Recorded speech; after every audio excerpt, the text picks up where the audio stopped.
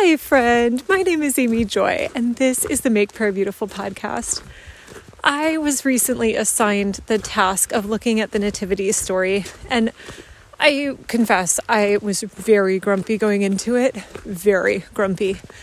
And then the Lord kept giving me such beautiful gifts, and so I want to share them with you, even though officially we're past not only Advent, but the 12 days of Christmas. But they're just so good. It makes me happy. I think it would make me happy any day of the year. So the first one was, I was looking at the story of the shepherds, and it struck me for the first time, why did God announce to the shepherds? Because, I've thought about this on some level before, how you have the angels go and they announce to the shepherds, who are like the local blue collar workers. And then there was also the star, and that was announced to the foreign dignitaries, the high ups, the white collar workers from far away. And so you had both the near and the far, the white collar and the blue collar, and they all came and worshiped the little baby. And that's fine and satisfactory on some level, I suppose. And I mean, I'm not trying to dismiss that. There is a certain poetic resonance that's quite nice. But I was talking to the Lord because I was like, well, if they were just after a blue-collar local worker, why not go to the local baker or the local innkeeper or the local tent maker? Why the shepherds? This is so beautiful. And the Lord reminded me that 1,000 years before, on those very hills, there was a different shepherd boy who was worshiping the Lord and praying.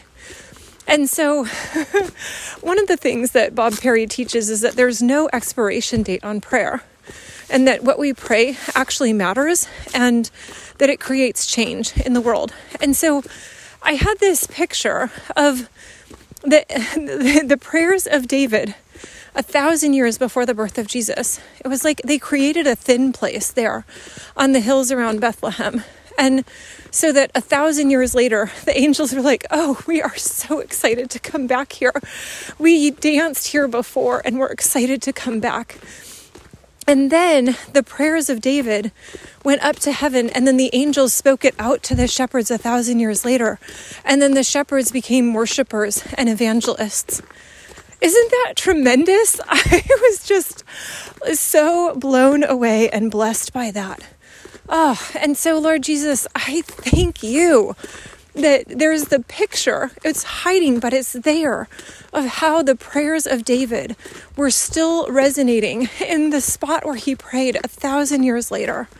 I thank you, Lord, that you care about this physical places where we are, that you care about who we are becoming, who we are speaking to. You care about the words that we say. You care about the places where we walk, Lord. I thank you that prayer really has no expiration date. And that even the stories in the scripture that I've seen many, many times, Lord, that even those you can make fresh and new, that there is still more to be mined. There's more depths to be plumbed. And so I give you praise for that, Lord Jesus. Thank you that